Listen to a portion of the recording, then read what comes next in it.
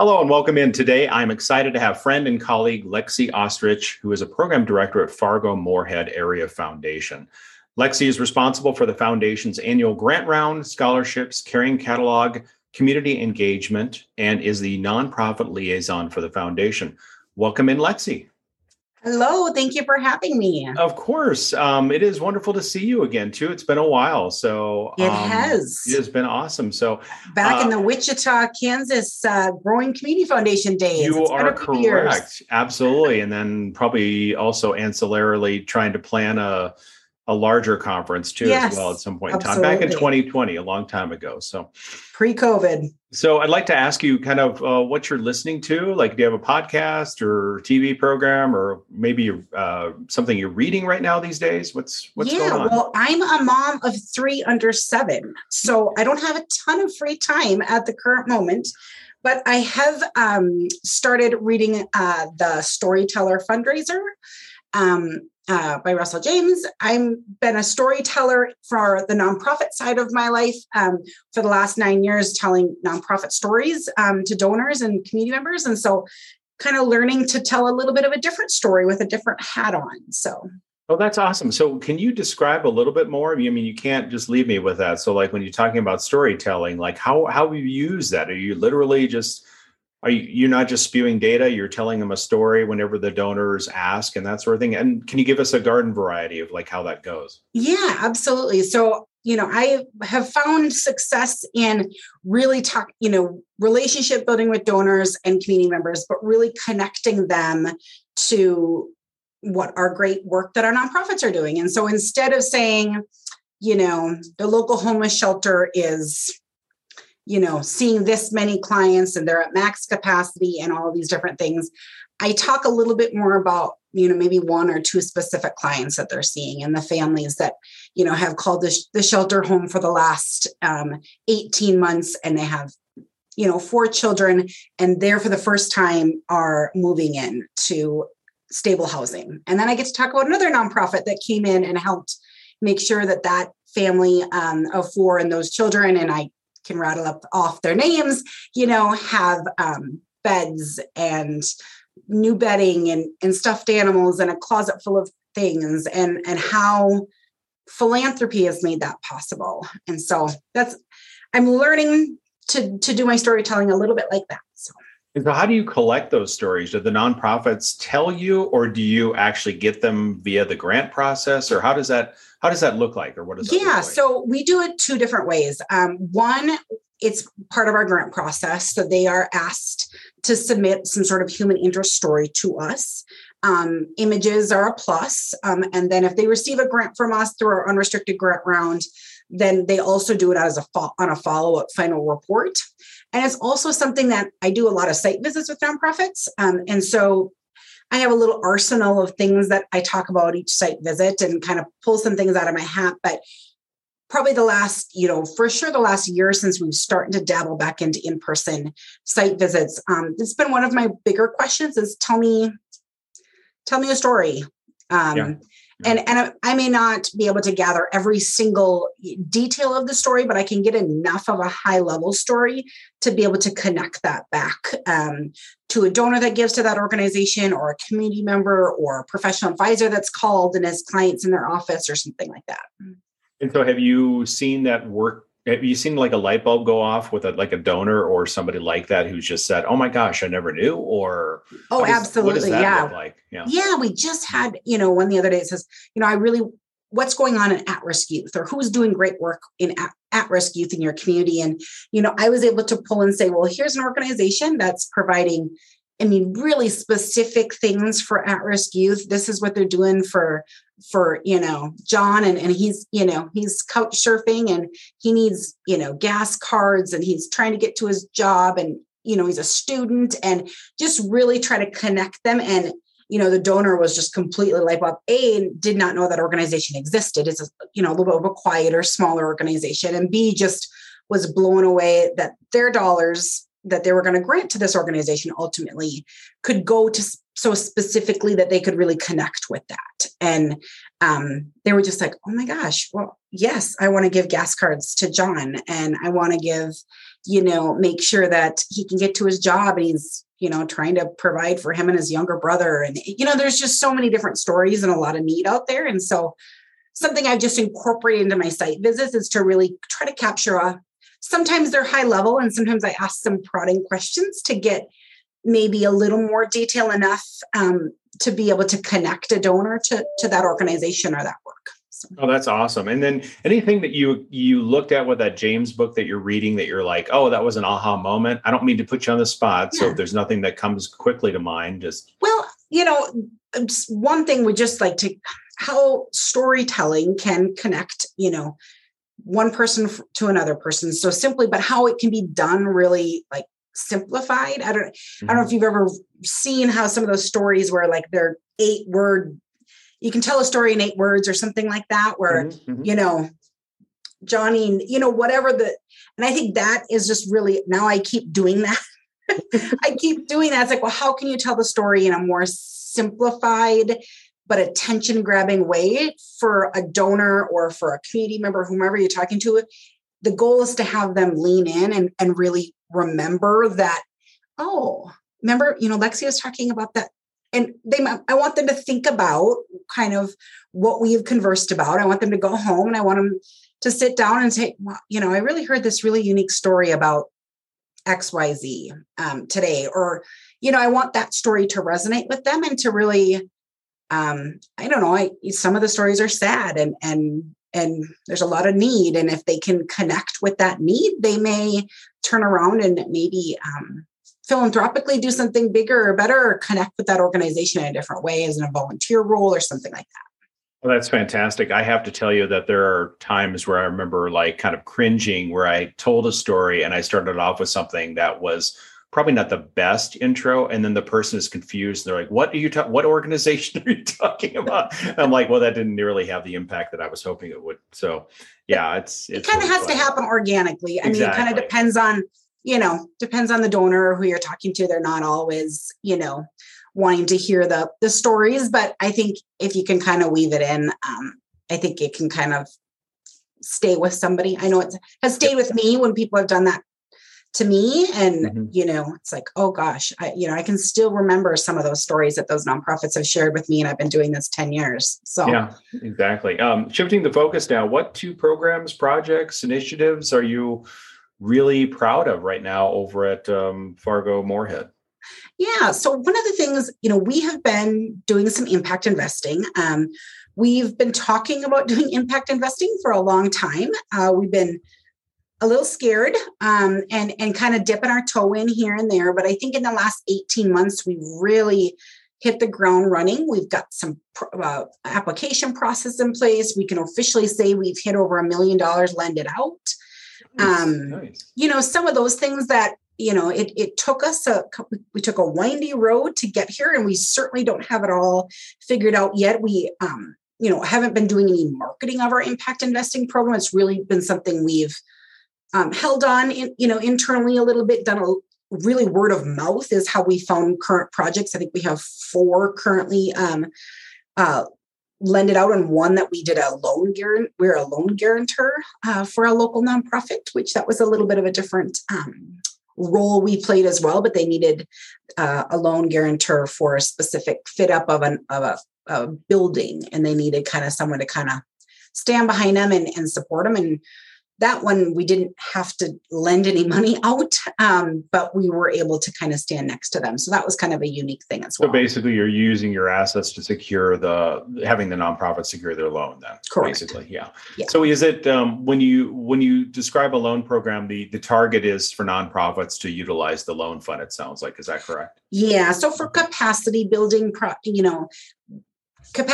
capital building, we did, some retrofit of a space so they can, use it for their clients. A couple, variety of different things, some renovations to some group homes that are coming on, brand new transitional youth housing.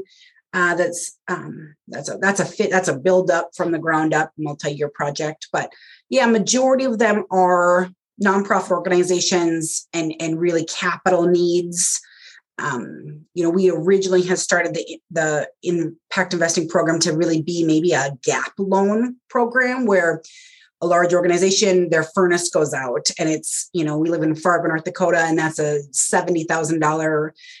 And how can we, bridge it and they get a new furnace within a couple of days and they're back running. They pay us below market rate on interest over the next 5 years. And, we're good to go. So it's certainly, there's a lot of different ways you can do and structure that impact investing program. That's not new to the field by any means, but everyone's doing a little bit different. Some people are using intermediaries, things like that. We actually thought about that, but we did decide to, for now, do it in-house. And so, yeah, like I said, we can officially say we've done $1 million in loans, but it did take us several years to get there. So don't think we did it all in one shot. We were a little bit on the slow boat for a bit, but.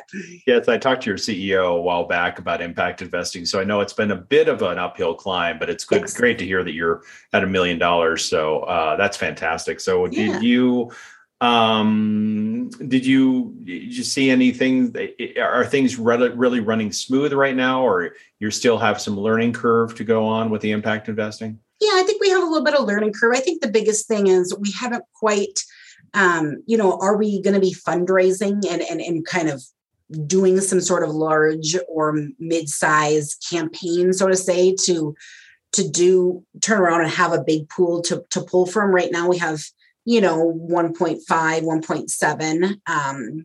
And so really, you are, we can grow it, but we're going to need more money in there to grow it, unless we're taking, unless we have some donors or fund holders or things like that. So we're kind of in a, wait and see area a little bit with some of the loans that we have currently out. And then also, how we decide to kind of move forward into the quarter 2 and quarter 3, if we're putting together some sort of campaign, so to say, or outreach marketing. Right now, we just have done very little marketing of the program, just because we're limited on dollars we have available to loan out. And so we don't want to put it out there that we're doing all these things and then suddenly we have a backlog of nonprofits, building buildings. And we don't have any money to loan them. Well, we'll just make sure we don't post the podcast to North Dakota then. Anyway. So I do know it's happening. It's not a complete secret. But. Did you use unrestricted dollars to seed this fund, or did you solicit donors, or a combination of both? We ended up doing some, this is probably about 5 years ago, but we took 2% of our overall assets and put it into an impact investing program. Oh, wow. So nice. we took it right off the top.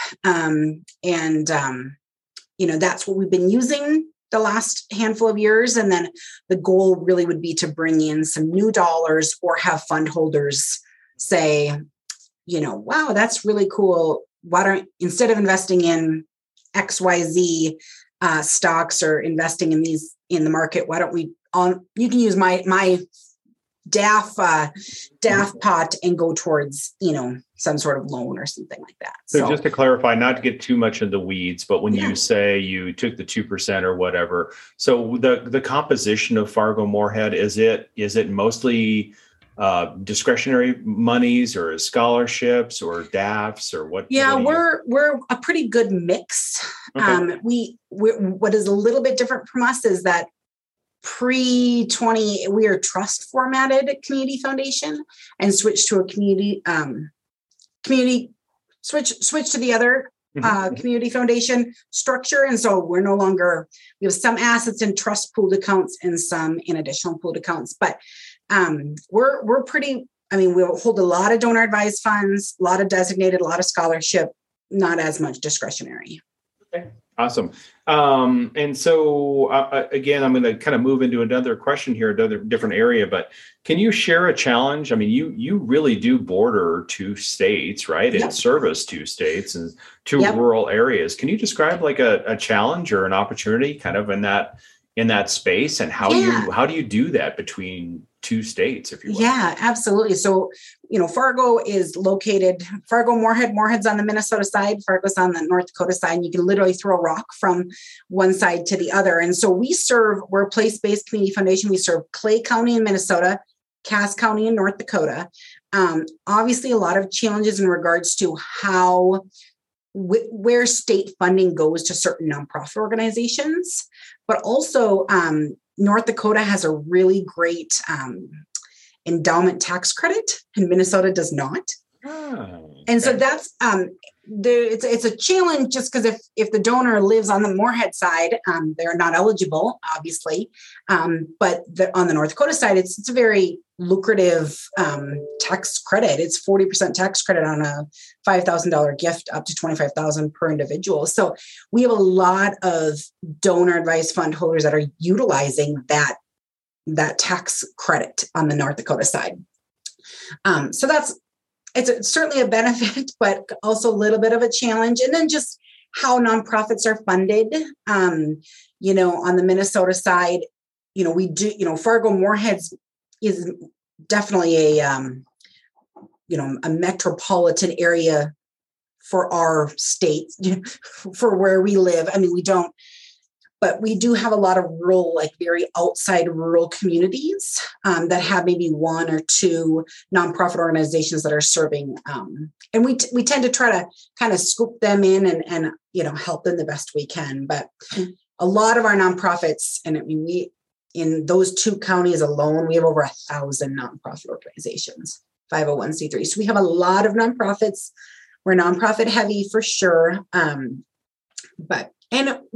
As far as community foundation landscape, North Dakota there's the North Dakota Community Foundation, a couple smaller community foundations in Minot and Valley City, things like that. But 5 probably total for the entire state. Mm-hmm. Whereas Minnesota, you obviously have Minneapolis that has a wealth of foundations, corporate, corporate and others, but. So, certainly North Dakota is a little bit more of a rural, and, there's a lot of need rurally in North Dakota. We only serve Cass County, so we don't see a lot of those needs. Yeah. But as I understand, though, North Dakota has actually gotten more diverse. Fargo has gotten more diverse with some immigration. Yeah. So, absolutely. Yeah. And we're growing. I mean, we're a very much booming, community, and not 5, 6 to 8 years ago that maybe could be tied to oil in western part of North Dakota, but that's slowed down significantly. And but we still see a lot of growth, a lot of new commercial businesses and things. We just had our Amazon distribution center that brought in thousands of jobs here to Fargo as well. And so we're seeing a lot of that type of growth as well. And that brings certainly, revenue and those types of things, but also, makes, workforce shortage a real challenge, affordable housing, those types of things, affordable childcare. I've got 3 kids. I can talk on that one, but I mean, the two cities, absolutely. I think the biggest thing we see has to do with that North Dakota charitable income tax credit program. And do you see a theme within your nonprofit community as program director? Do you see a theme with like either needs internally for an organization or an issue or cause that really has bubbled up in your community? Yeah. Food insecurity has been really something we've seen growth in, especially since the pandemic. I mean, I think we went from, a couple really main food pantries to now 4 or 5 different food pantries. And some pantries going from, one specifically we just volunteered at last week as our staff, where they were seeing clients could come every other week prior to COVID. Now clients can come every other month. And so, you think about, and I mean, they're getting a lot, but they really have, I mean, those individuals or those people really have to navigate the food pantry system in order to make sure their family is fed. And so we certainly see a real growth in that food insecurity, cost of groceries, those types of things that are all growing. And then if you're, so that would be one for sure. And, workforce, they're having a tough time finding and keeping, and that's nothing. We're not any new than any other probably community across the nation right now, but workforce is definitely a challenge. Finding workers to work in affordable childcare, childcare workers is extremely challenging. Retaining those employees and how do you get creative in your retention? That's challenging as well. So. Yeah, I mean, we obviously, it seems like everybody comments about that every time I ask that question. And It does seem to be challenging depending on what, that internal staffing. And it really doesn't matter what field you're in, but it's been a real challenge for a lot of people. So final question, do you have tips for community foundation professionals who, is there a tool or idea that you'd like to share or like to tell people about? Well, I think a tip, and I guess this is more, for new staff that are brought into community foundations, there's so much to learn. And I've been with community foundation, this community foundation for now almost 10 years. And I've done the community foundation fundamentals 2 different times. Mm-hmm. And I have found such value. And one of them was when I was a brand new administrative assistant. They, my, boss at the time said, we see you, we want you to learn about the community foundation work. But it was so important to have kind of that base knowledge of how community foundations work and the ins and outs and some of those things. So I always encourage anybody that's new to the community foundation world or hiring new staff or something like that, the benefits of the fundamentals course that's put on by a variety of different organizations now, I believe. And then maybe my idea to share, because I am I administer scholarships here at the foundation. I've done that for a number of years. Something we're looking at doing is anyone who works with scholarships knows that they are challenging to administer. There's a lot of legwork, a lot of tracking down students, all sorts of things. But something we're looking at possibly opening up is a fund here at the foundation called the Opportunity Fund. And it's a specific scholarship fund that is for first generation college students and or new American college students. We have a couple of different parameters we'll put in place, but it's a fund that we're going to set up in hopes of when a new donor wants to come and set up maybe a small in-memory scholarship or something that's like that, we can maybe redirect them to this fund to help streamline some things, but also have a fund that's geared more towards the students that really need the scholarship. Yeah. And that could make or break them being able to attend a university or a trade school or something like that. So yeah, I think that's great. I think that's great. That's a great sharing moment. We actually did that at our community foundation. We did this general one because, to your point, you have people come in and say, "Hey, I have a smaller scholarship," and how many scholarships do you have? 50. Yeah, that's a lot to administer. So, and I know others that have much more than that too, as well. But 50 is a lot. So yeah. So, anything else you want to share before I let you go on with your day? No, I don't think so. Thank you for taking the time and having me on. This is great. Lexi, we really appreciate you having you on at Emergency F. So thanks very much. Yeah, you bet. Well, it was great to have Lexi Oestreich stop by, Program Director at Fargo-Moorhead Area Foundation. Want to encourage you all to visit the website at Emergency F at emergencyf.com, or you can reach out to us at emergencyf@gmail.com. If you like what you hear, subscribe, tell friends about it, and let us know that you like the show. You can always go on the website and send a comment, or you can also go and plug in your email and go to emergencyf@gmail.com. Thank you so much for joining us, and this is Emergency F.